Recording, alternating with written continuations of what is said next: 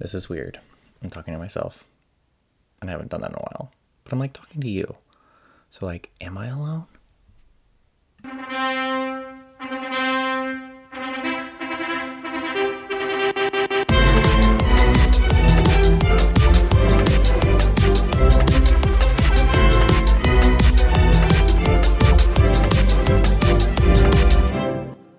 Hello, everyone, and welcome to Wed Talk.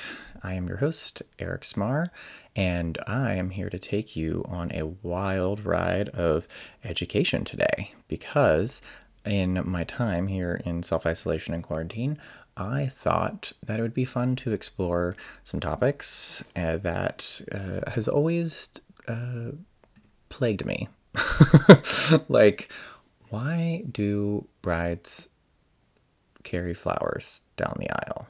And so I thought it would be very interesting to do an episode on the history of the bouquet. And then what's often tied with a bouquet at a wedding is the bouquet toss. So the two questions, or the main question I'm discussing, topic, oh my gosh, I can't get my words straight, is the history of the bouquet and why the bouquet toss. I did a very, very big deep dive on this topic because it was just intriguing. It was a lot of information that I had no idea. A lot of it's factual, a lot of it's presumed, a lot of it's been questioned or discredited, but I'm just going to share all the things that I found and we will go through it together. I'm going to quote my sources at the top of the episode, just that way make sure credit is given where credit is due. First is Wikipedia, because where else do you start finding information or get a quick answer aside from Wikipedia? Love to Know, Southern Living, Huffington Post, Bustle, Snopes, Reader's Digest, and Our Everyday Life. So, in my search, kind of bouquet stems from the idea of an arrangement, and like an arrangement of flowers, because that was what was first. So before people started just carrying around arrangements, they were like placed in vases, vases, vase. What do you say? I know it's a big dilemma on Friends, but what do you say? Anyway, so history of arrangements.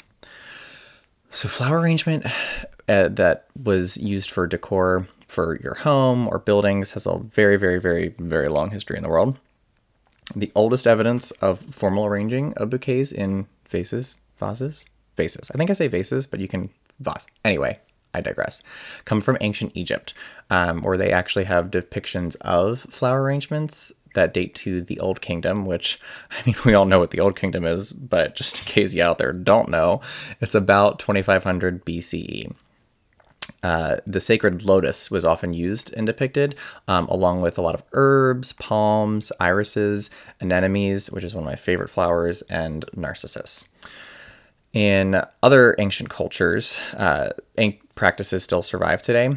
For example, ikebana, which I hope I pronounced that correctly, is the art of flower arranging that comes from Japan. It is also known as kado, which translates to the way of flowers. The tradition dates back to the 7th century when floral offerings were made at altars. Later, they were placed in the tokonoma, or an alcove of a home, so like traditional decor. Ikebana reached its first zenith in the 16th century under the influence of Buddhist tea masters, and has also grown over the centuries with about 1,000 different schools of thought in Japan and abroad. Kado is counted as one of these three classical Japanese art of refinement, along with kodo, which is the way of fragrance, for incense appreciation, and sado, the way of tea, for tea and tea ceremonies. The oldest known book that exists on flower arranging is Japanese, and it dates back to 1445. And I'm going to butcher this, but Kaurai no Kadensho is the name of the piece in which it is documented.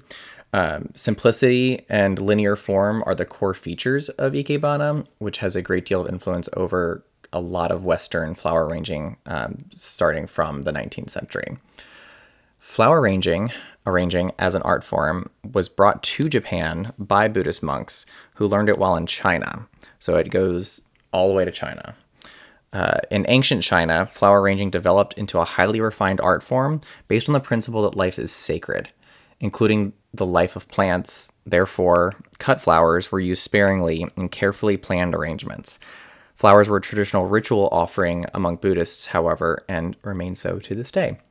I just think it's so interesting that it was born, or at least it seems like the art of flower arranging was born out of the want and desire to like have flowers on display in your home or in places where it was like hard to like just grow a specific flower. And but because it was held in such high esteem and such like great, presence of earth and mother and world, that they didn't want to chop them down, cut a whole bunch of them. So they were very, very intentional and very, very particular about making sure that they were arranged in a great and beautiful way so as to not cut too many from the world, but also be able to beautify their homes. Now let's jump over to Europe. Flower arranging became a formal art form, and it was first documented by the Dutch, who ended up, if you have been to many museums or any museums or tons of paintings or seen them online, know that they painted a lot of arrangements of flowers. There's one that's super notable that showed up on the Wikipedia page of a flower arrangement in a window, kind of framed in the window with like this beautiful, mountainside, countryside in the background. Shocking that the name of this piece that I'm describing is called Bouquet in an Arched Window. And the artist was Ambrosius Bochart. Bochart. Ambrosius Bochart. Ambrosius the Elder is often what he was also referred to as.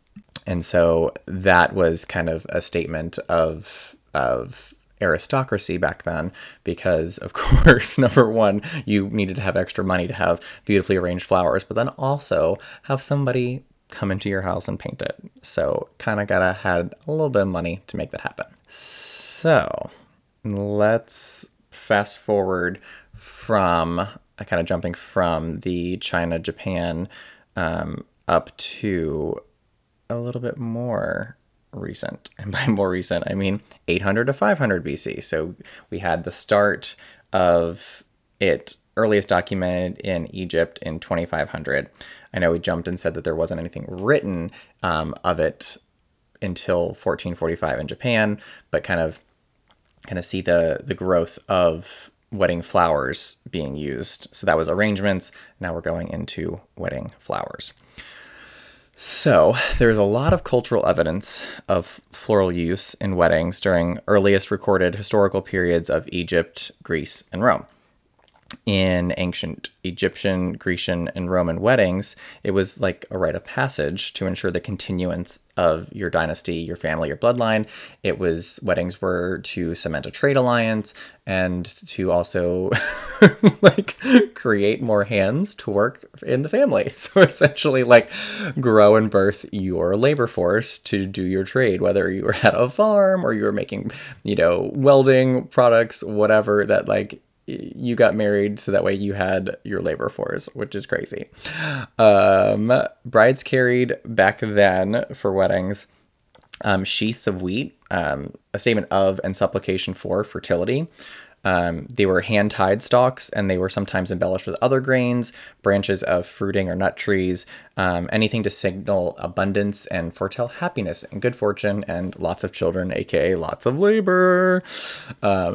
Brides also sometimes wore capelets of indigenous flowers, and both brides and grooms may have even worn circlets or wreaths of greenery.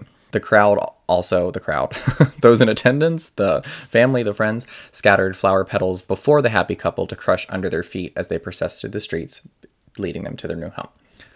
So in Greece, garlands and crowns were used a lot, that included olive branches and herbs to honor the goddess Hera. And scented white flowers, such as orange blossoms, were incorporated. Strands of ivy symbolized the unbreakable bond of marriage, and the white blossoms stood for sweetness and happiness.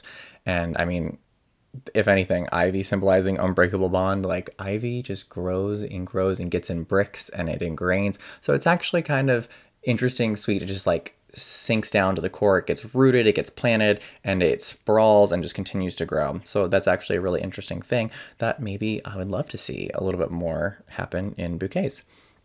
In Rome, Roman couples followed a similar custom to Greek wedding flowers, where they weaved greenery and blooms into garlands and crowns scented with orange blossoms again.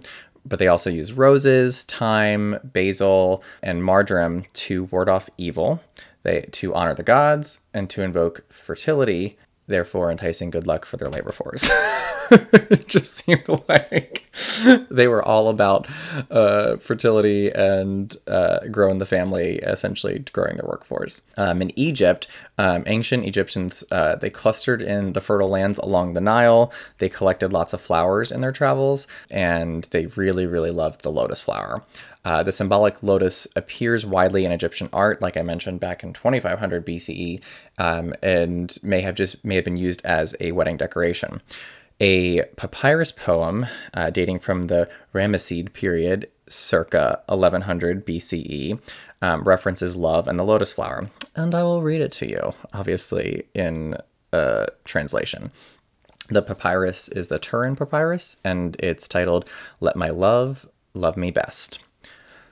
Let my love love me best, and I shall ordain her hands full of lotus blossoms and flowers, full of buds and perfumes, strong ale, and beer of every brewable kind. Then she'll give me her love, a day to remember. Make me drink down this day to its last shadow. Thank you. Marriages were simple civil agreements then, it seems like, and archaeological discoveries show that a lot of Egyptian brides carried thyme and garlic as a shield against evil spirits. So this next section kind of fast forwards a little bit away from Egypt, and then we'll kind of jump into the Middle Ages and talking about Europe. But this kind of you'll see the connection. So in a lot of scenarios, bouquets were pungent, not necessarily due to strong smelling florals, but rather they were created using highly pungent herbs. Think spices like dill, and quite possibly lots of garlic and chives. The theory here is twofold. On the one hand, traditional folklore suggested the strong smells would drive away evil spirits and bad luck. On the other hand, it's possible the practice either emerged or evolved during the times of the plague, and during a time that people commonly clutched herbs over their noses and mouths in attempt to survive, as garlic and dill both have natural and medicinal properties. The dill reappeared at the wedding feast after being in the bride's bouquet to get the newlyweds ready to consummate their love that night. Yes, even our ancestors knew about the wonders of aphrodisiac foods. Okay, so mentioned a little bit about the plague. So this next part kind of coming up bridges the 5th to the 15th centuries with flowers carried and wedding flowers, which I know is a wide window, but here we go. So in the Middle Ages, fragrant herbs and abundant grains like garlic and sheaves of wheat were symbolic wedding flora, along with flower garlands worn by both of the couple. During the Middle Ages and Elizabethan times, regular bathing and laundry were indulgences reserved for the privileged and difficult for many commoners, sometimes near impossible or so very infrequent for the peasant people, who maybe even owned like one nice set of clothes. So flowers and scented herbs could serve as more than decor for fragrant brides and grooms. A clutch of garlic stems or roses and fresh rosemary could mask any personal pungency with evocative scents from the garden and the kitchen. So just cover up, just wear some flowers, which I mean, kind of some people today use with either deodorant or perfumes or cologne made up of all these lovely scents, but we don't necessarily go and grab them and carry them on us. We have them in lovely mist and spray form or whatever roll-ons that exist that keep us smelling nice. So this is you'll get it. So back in the 15th century, brides apparently had a very distinctive odor, as in they smelled. So June was the most popular time of the year for weddings. You know, we always hear like a June wedding or a June bride, because it was said that people took their annual full bath in May. They only got one, and we thought our struggles were real right now. And women were apparently in the pecking order the last or second to last to take a bath. A household would fill a big tub full of hot water and would take the baths in this order. The man of the house would get the hottest, freshest, cleanest water, followed by the other male members of the household, followed by the women, and then lastly, the bebe. And yeah, so it is rumored that this is where the expression "don't throw the baby out with the bathwater" originated, because by the time that you got to the bebe at the end, you know, water was pretty dirty. So when you're dumping out the water, don't throw out the baby.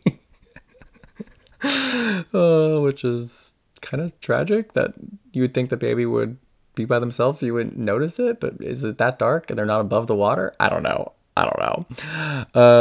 So this is the theory behind, quote, June weddings, and why that people would relatively still smell pretty good about a month later. Presumably, especially the men folk would get the hottest, cleanest portion of the water. But, you know, so they should be smelling fresh themselves. They necessarily wouldn't need to have the most protection. And then the women kind of second after all the men, so maybe they would smell a little bit. So as an extra precaution for any of the potential additional stank that was created over the past month, you know, brides began to carry fragrant bouquets to mask their odor. Flowers and scented herbs would be served more than decor for brides and grooms. So again, going back to garlic stems, roses, rosemary, would all be super, super great, helpful things. But like I said, a lot of this has been contradicted. So this theory about June weddings and the once a year bath thing that was taken from a document, Life in the 15th Century, was discredited by Snopes, with them saying that although the modern practice of full immersion bathing was a long way off from the 1500s, among other reasons, because filling a vessel large enough to hold a person with heated water was super impractical back then, given the effort required to collect fresh water and then fuel it for heating. People did still bathe in a sense of attempting to clean themselves as best as they could with the resources at hand, but not in the sense of, you know, modern baths or showers as we kind of think and know and see them today. So for that document to be credited to Life, quote, in the 15th century, that in the 1500s it just wasn't a thing for it to happen.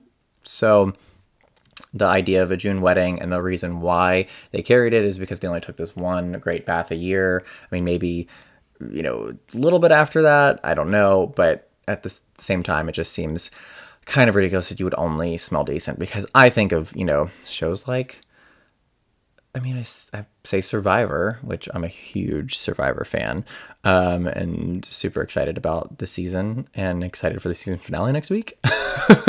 But, I mean, you see them, they'll go into the ocean and brush off. And so, like, and take baths in the water. And maybe you don't necessarily smell the freshest, but you probably don't smell terrible. And if, like, everybody else smells the same, that because you're all poor, or, you know, I think it's overrated, this story.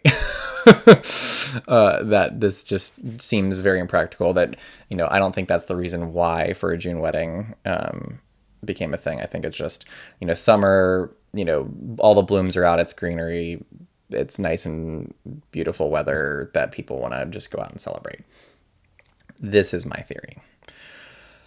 So let us jump up to the Elizabethan era, aka the 16th through 17th centuries. So in the Elizabethan and Tudor era, wedding flowers were playful and more abundant because people are just getting through it. This is also kind of that time, you know, people have been painting it, people seeing arrangements, so people wanting to get more decory with it. That's a word I just made up, but you're welcome. So posies, nosegays, sachets, they were all added to the medieval wedding flora. and also the kissing knot was introduced. So bridal garlands and flower swag were already kind of major. Like I said, some people were already, wearing them as personal decor, but then it kind of grew a little bit more. So decorative posies were kind to delicate noses. It helped to propel the new alliances into intimacy and abundant progeny. An Elizabethan bride might wear a fragrant garland, and her guests would receive small, scented bouquets as gifts. Now, that's something to discuss. Like, everybody gets a flower instead of there being like huge arrangements or something. Bride's like, here's a gift, favor, your own little mini bouquet. Everybody carries one. It's nice, it's fun, it's fragrant. I love that idea. That's fun. So I mentioned kissing knots. Before I did this research, I had no idea what a kissing knot was. So here is what it is. A quaint custom from the Tudor period, so kind of bridging this time period, 1485 to 1603, was a feature of wedding receptions called the kissing knot. This is a round ball of blossoms that sometimes had a little bit of greenery in it that was suspended over the bride and groom section of the head table. Kissing knots hold the same mystique and custom as sprigs of mistletoe around the holidays tacked over doorways.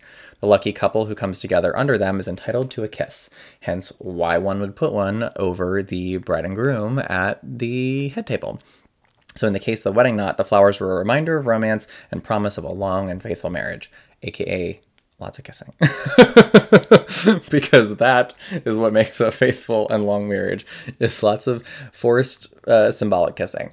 But I think it would be so weird or random that you'd be timing yourself to like go up to talk to the bride and groom or see one of their guests, kind of like back during that time, looking for a wedding date or meeting somebody at a wedding. You kind of be like, oh, I want to go up and say something to the bride and groom, congratulate them or whatever. But I don't some like weirdo rando coming up. I want somebody who I've been kind of like I during the ceremony maybe to have that little moment. So if you were entitled to get a kiss, that like you would make sure you timed your approach up to visit the bride and groom when a beautiful person that you were wanting to know more about or give a little moment with would go up there as well. So you might want to fight or position your way to be close to the head table to be able to ready to spring up and spring into action and get that kiss.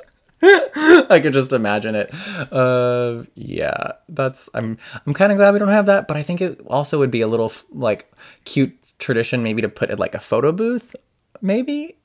Or I mean, still do it above the head table, and maybe that practice comes into play, and people like vie to kiss each other in front of the bride and groom, and every time they do, the bride and groom have to kiss. I don't know. That could be fun.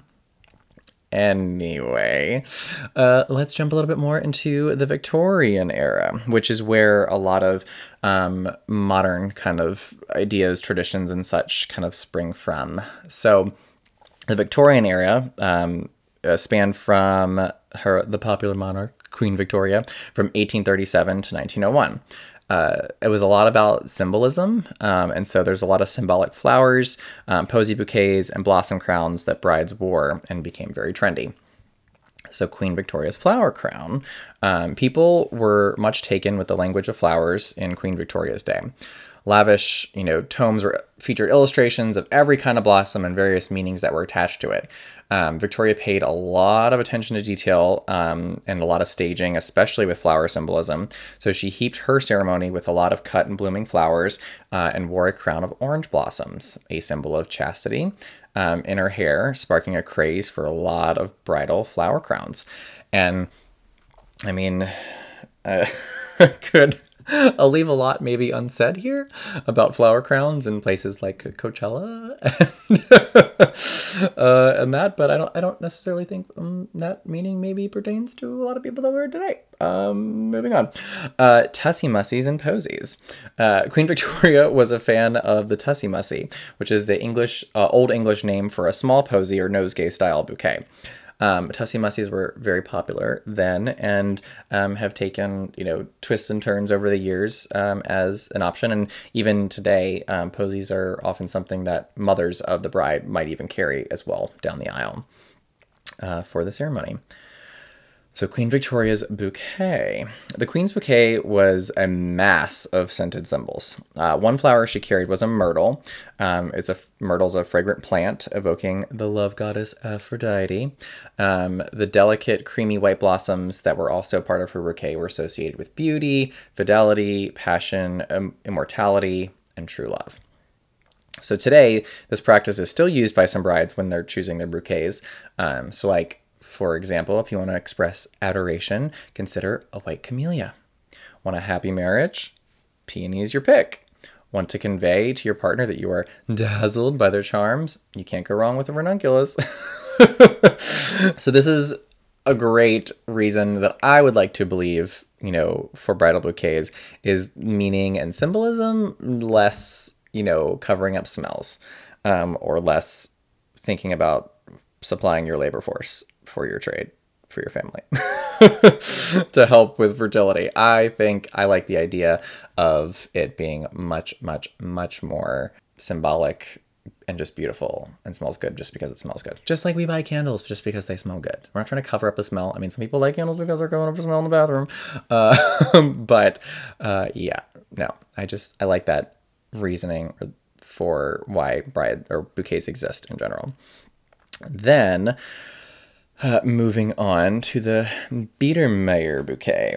So the Biedermeier bouquet is more compact. It was first seen in Switzerland and Germany in the late 1800s, and it is a formal design of concentric circles of flowers with a short wrapped stem. So it's very symmetrical, very geometric, much more modern, and may account for a lot of what is seen at weddings over the last some century, half a century. That you see like the nice, tight, compact, rounded ball of flowers. That look of a bouquet kind of is the Biedermeier bouquet. So moving on to the modern era, in 20th century and on. So by the 20th century, flowers were very in style for weddings. Even modest ceremonies with low budgets called for a bride to have a bouquet.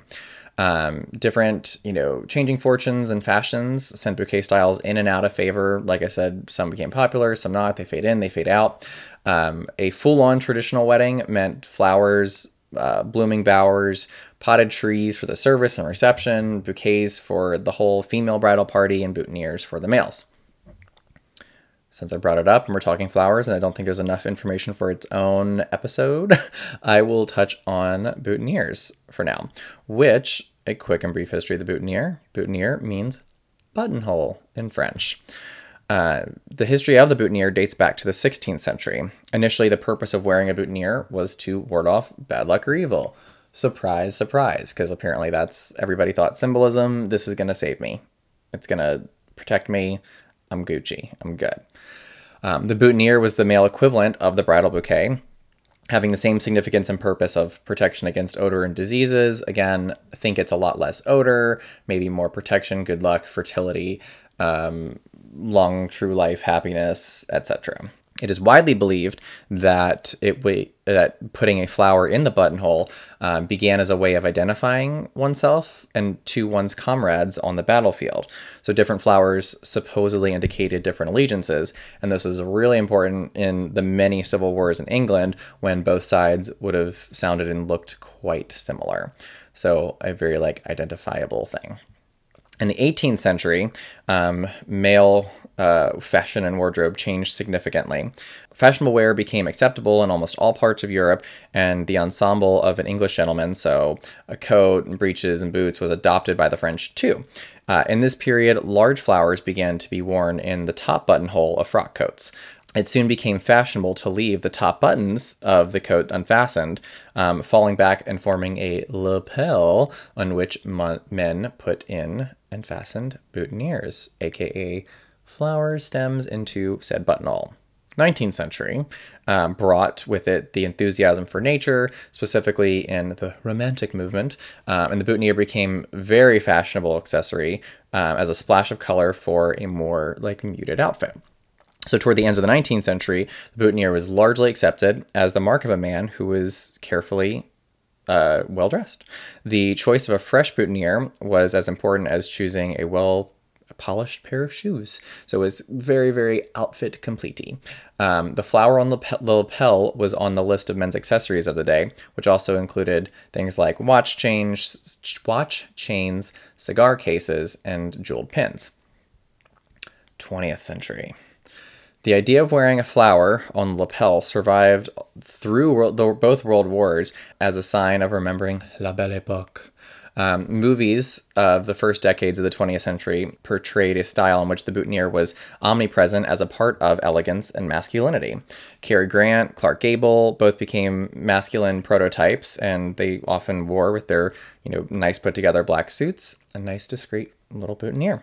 Nowadays, boutonnieres are mainly part of the male wedding costume. They often match the style of the bridal flowers. The groom can choose from a large variety of boutonniere types, from classic to bold. The groom and groomsmen and father of the bride, officiant, fathers, whoever, all typically should wear a boutonniere. It just adds a little bit of elegance and completes the full look. So that's boutonnieres. Back to bouquets. So the early 1900 bouquets. Now we're going to go into the styles. So they came in a lot of different varieties. Cascades. So these were all the rage in the 1910s and 20s. They expanded from that traditional popularized Victorian posy size, often with trailing ribbons and vines, so that they were super immense and impressive. However, the idea and concept of lavish bouquets slipped away from popularity during the World Wars when brides began to be married in suits, and fairy tale weddings became less common and just more, I would say, lackluster, quick, found the love, he's off to war, not so much of a fuss and an affair and a to-do, so it just became much, much more simple. A sheaf was also popular. The sheaf, as I mentioned way back, is a collection of blossoms with full stems, like the sheaths of wheat. First fashionable in the early 1900s, with it just being blooms, and constructed to be cradled along one bent arm. A popular example of this, if you remember from the episode of Friends, the one with the lesbian wedding, where Carol and Susan both had sheath bouquets, and they cradled in their one arm a sheath of tulips.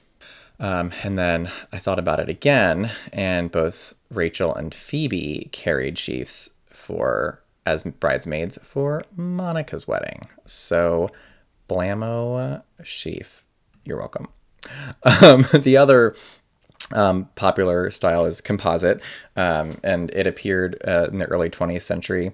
It's a single giant bloom constructed by hand from individual flower petals to resemble one sensational oversized fleur. And then let's bring it up to the mid-20th century. So several changes took place after World War II.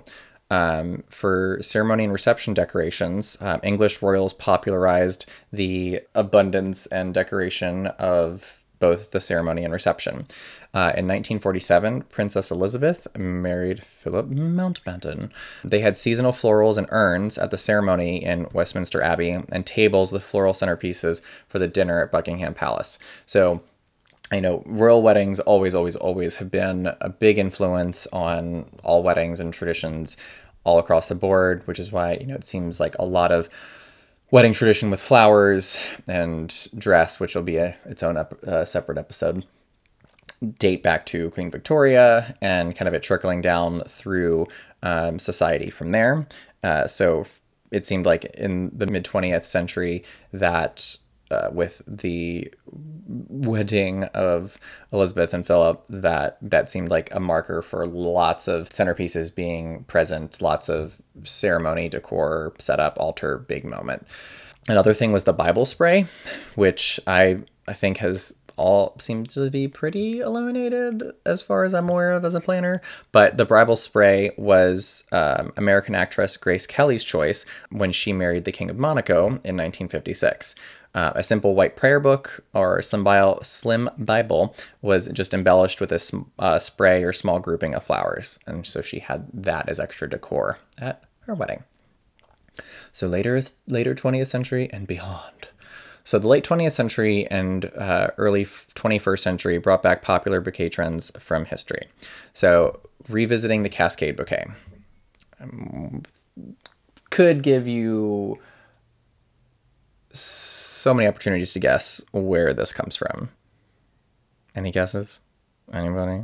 So in the 1980s, the teardrop shape or waterfall shaped Cascade bouquet were boosted to new heights by the Cinderella perfection of Diana Spencer's televised wedding to Prince Charles. So it was very, very, very prominent. Whole world got to see Princess Diana's wedding and see the bouquet that she was carrying. So this is why the Cascade sometimes is often referenced as a princess style. Because the princess carried it. They also continued a lot of Victorian trends. So both Kate Middleton and Meghan Markle carried sprigs of myrtle in their bouquets, just like Queen Victoria did. And actually, a sprig of myrtle has been in every single royal wedding or royal bride's bouquet since. But the sprig of myrtle doesn't come from just any old bush in Great Britain or the world. It, fun fact, comes from the flowering of the myrtle straight from Queen Victoria's own 170-year-old garden. The myrtle plant was given to her in the 1800s by the grandmother of her husband, Prince Albert. Another commonality that each bouquet shares is that they're only usually filled with white flowers. And they're also, post-wedding, left in the same spot. So started by Queen Elizabeth I.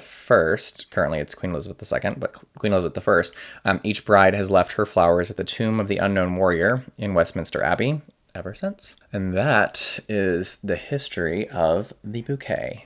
You're welcome. But I just thought, very interesting, trend, trajectory, style choices, reasonings why they all exist. And I think, I'd love for it to not necessarily be tied to the odor situation. And it seems like that was kind of disproved, but it seems, the earliest art form of flower arranging dates to wanting to be, very intentional with how things are arranged out of abundance of preservation for nature and for flowers. And so I think it's very interesting and cool that the art form that, bridal bouquets has come today, that, it is symbolism. It is just incorporating color. It's just what you like, what you don't, how you want to, outfit yourself with decor for the day to match. So why would you throw something so beautiful is my next question. So where did the history of bouquet tossing come from? And I thought this was maybe the most relevant thing but it was also so cool. So get ready. The earliest tossing reference that I could find was the golden apple of discord, which, according to Greek mythology, my high school mythology teacher would be very proud, is the goddess Eris inscribed on the apple T. Callisti, which in Greek translates to for the fair or to the most beautiful before tossing it. She tossed it in the midst of the Feast of the Gods at the wedding of Peleus and Thetis as a prize of beauty, thus sparking a vanity-fueled dispute among Hera, who was the goddess of women, marriage, family, and childbirth, and the sister wife to Zeus, Athena, the goddess of war, strategy, wisdom, daughter of Zeus, and Aphrodite, goddess of sexual love and beauty. That eventually led to the Trojan War, because if they were all fighting over it and they're wanting to know who's the most prettiest, and then, the, story of the Iliad and the Odyssey and Battle of Troy, all over Helen of Troy, and was she the prettiest one around? So kind of interesting how, it all stems back to the Greeks. So that's also where the term apple of discord, comes from, because it is used to signify the core, kernel, or crux of an argument, or a small matter that could have led to a bigger dispute, which, small matter of who gets the apple, who gets the laid claim of being the prettiest, led to this war that killed tons of people. That was fictional, but anyway. Or maybe not mythology, who knows. But blame it on the Greeks to be the source of this story. So now I don't know about the time frame of this next little bit of information, but all of the sources kept saying, quote, in ancient times. A lot of them specifically referred to England per se, but in general, the summary was a bride was considered to be lucky. That apparently she was so fortuitous to be married and so lucky that, you know, it was so rare apparently to get married, but apparently everybody was knowing it, that a habit emerged by other wedding goers who would literally swarm the bride and try to tear bits of her dress off of her body in hopes that some of her good fortune and good luck would transfer to them. Clearly, this was not a fun thing for a bride, and it probably led to a lot of unintended injuries. So some of the theories that I found discussed the carrying and subsequent throwing of a bridal bouquet and wearing of garters was also born out of this desire to protect the bride. This often caused discomfort and invasion of privacy to the bride, since guests would typically stand around her and attempt to rip the gown off. Like, what? I mean, there were lots of reports of this, so I feel like this was a thing that happened. It wasn't just like the one reference in, you know, the 15th century book about This Is Life, about bathtubs. This was multiple sources talked about that people at weddings would literally try to rip things, including hair, off the freaking bride because they're like, I need to be lucky. I need to be married. Just like, sheesh. I mean, I'm surprised Edith didn't do it in Downton Abbey. But really, she seemed the most down on her luck. And so if it wasn't the case, you know, maybe she was just too proper or too good for that.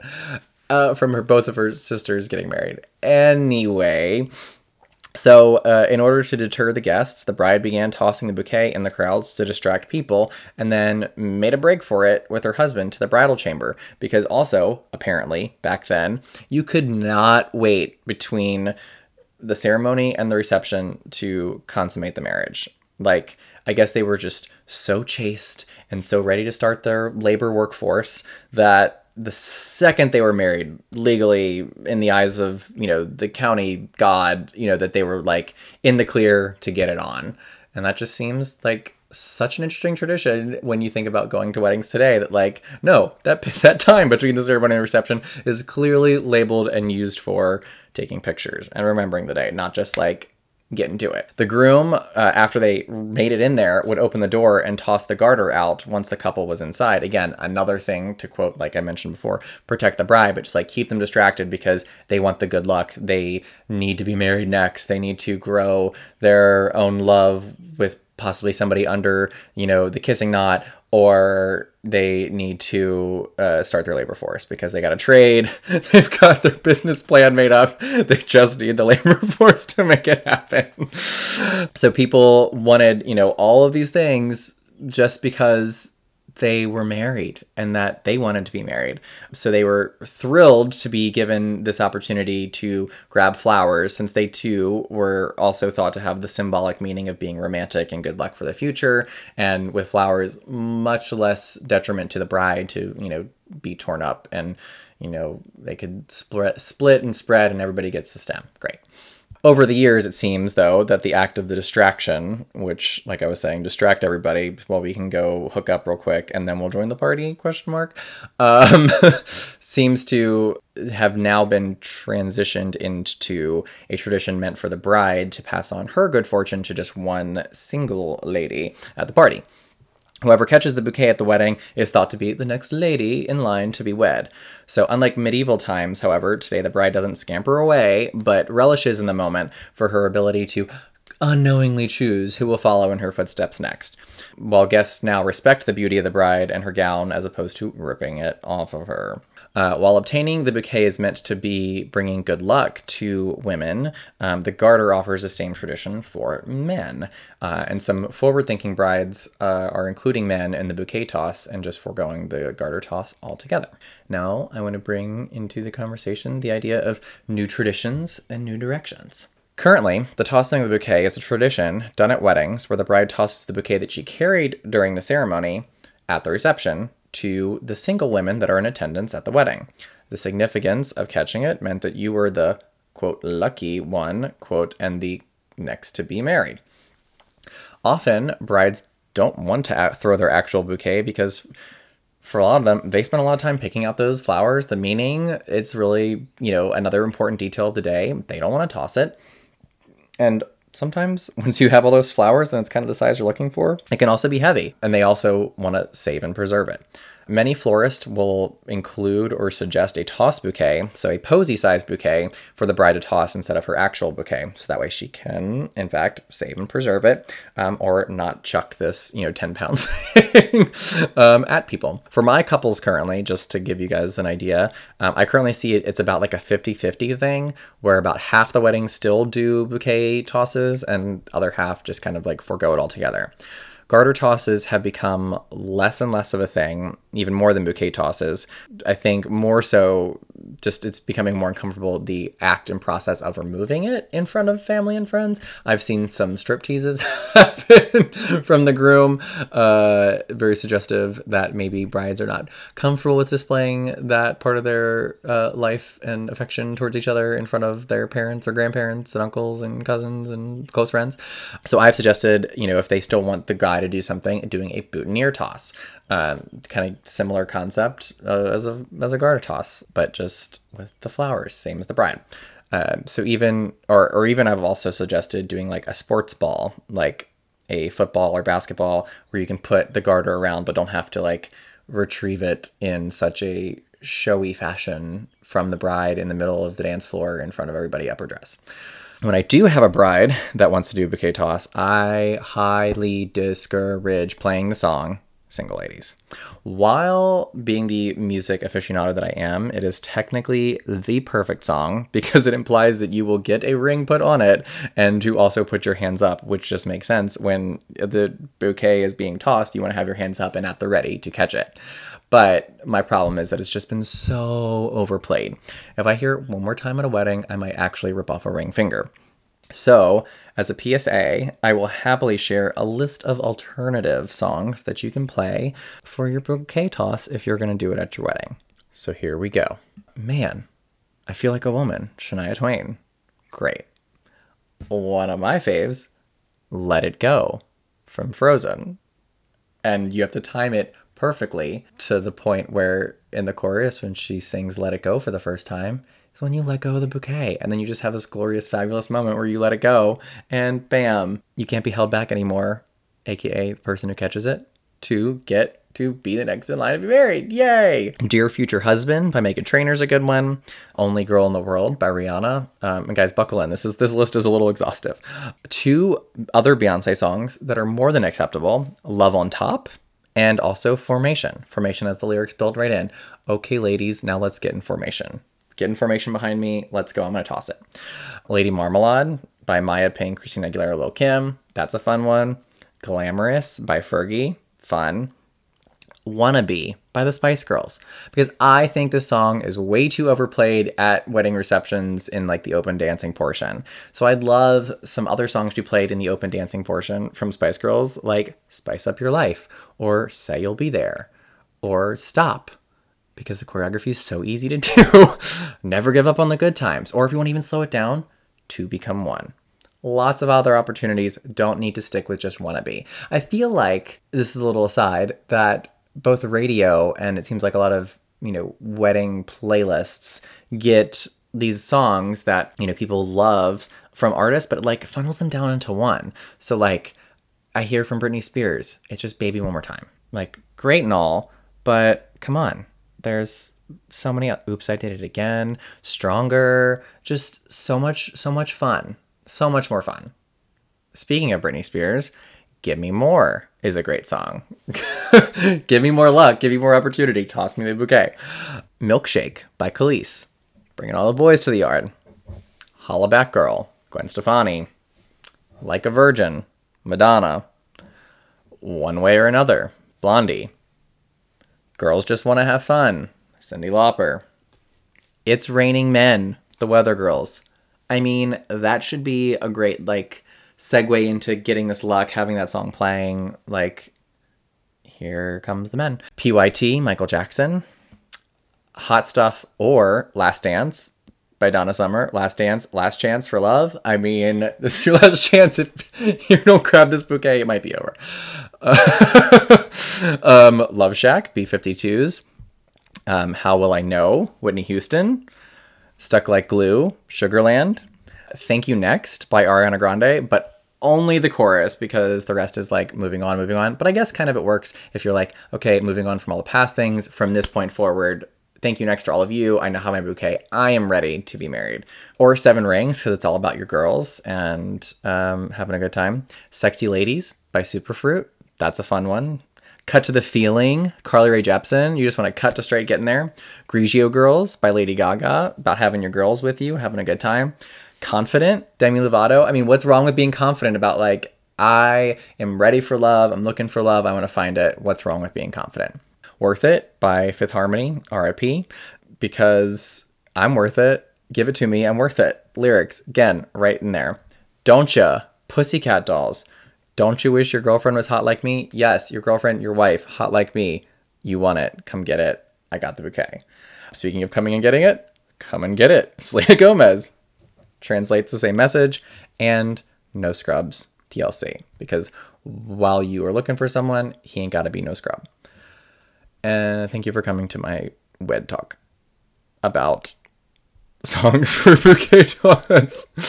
Another option, kind of switching gears into alternatives, from Martha Stewart, is that Stewart suggests a new bouquet throwing tradition where you don't necessarily throw your bouquet, you keep it for yourself, and you do a special, quote, fortune bouquet for any of the unmarried guests. The fortune bouquet is actually composed of a dozen or so smaller mini bouquets that are bound together with a ribbon. However, before you throw it, you untie the ribbon so the mini bouquets can fly off in different directions, and each bouquet can even have like a message that is attached to it with a romantic fortune written on it for the lucky recipient, or it can just be like, hey, if you catch it, you get good luck. Easy peasy. I like that one. That's kind of fun. Another alternative that I've done, as opposed to tossing it, is doing something like an anniversary dance, where if you're not familiar with an anniversary dance, it's where you invite all married couples onto the dance floor, and the DJ will call out slowly, okay, if you've been married less than 24 hours, get off the dance floor. Clearly the bride and groom are the ones that are eliminated, and then less than, or if you've been married less than a year, less than 5 years, kind of goes up and up and up. Whoever is at the end typically will give like a tome of wisdom to the bride and groom about how they made it so long, and then the bride and groom could gift the bouquet to them as, the quote winners at the party. Or if you just don't like it, don't do it. I mean, if you want to do it, great, but there's no parameters or pressures on tradition these days. A lot of weddings are kind of coming down to making it be as unique to the couple. If you don't like spotlight, you don't like the idea, the reasons behind it, if you feel pressured, if you got to do a bouquet toss, you got to do the garter toss, just don't do it. I think, it can be whatever you want. You can come up with your own meeting. It can be, if you catch it, you just get a year of good luck. Whatever it is. You can even say, hey, you get a standing reservation with us every year for a dinner with the couple. It can come down to and mean whatever you want it to mean. Or again, you don't even have to do it. You can just stick to having a lovely party with great food and great music and celebrating with your family and friends. You don't need to have a stop the music moment. People often like to use it as like a break in the dancing, to halfway through the evening, to let people go to the bathroom or get a drink if they've been dancing it up on the dance floor. But if you don't want to do it, I say don't do it. You do you, boo-boo. And that is the history of what I think is the bouquet toss, why it happens. I think I love that it seems to be stemmed in Greek mythology, of the tossing of the apple, of like who's the prettiest, who's the fairest of them all, but kind of has translated over time to protect the bride, and then later means or I guess the protection by tossing it, so people would rip that up for luck as opposed to the bride's dress, but then later it being diverted into just one person getting that honor at the wedding. So do it, don't do it, create your own tradition, celebrate how you want to celebrate, have fun, incorporate flowers however you want to. You don't have to listen to what history says. You don't even have to have flowers. I mean, I love me some flowers, and I think they add a very great element to the day, and will strongly encourage you to do so. But follow your heart. Listen to your heart. Oh, that was terrible. Anyway, thank you so much for joining me on today's episode of Wed Talk. I hope you feel very educated and have taken away something from this. And as always, if you have any questions, feel free to email us at wedtalkpodcast@gmail.com. If you want to follow along to updates and get notifications of new episodes, go on over to us on Instagram at, you guessed it, Wed Talk Podcast. And yeah, mixing by me. Sorry about it. Logo and music by Aaron Gaines. Thank you so much again for joining us. I hope I brought a couple laughs, some joy, education to your day.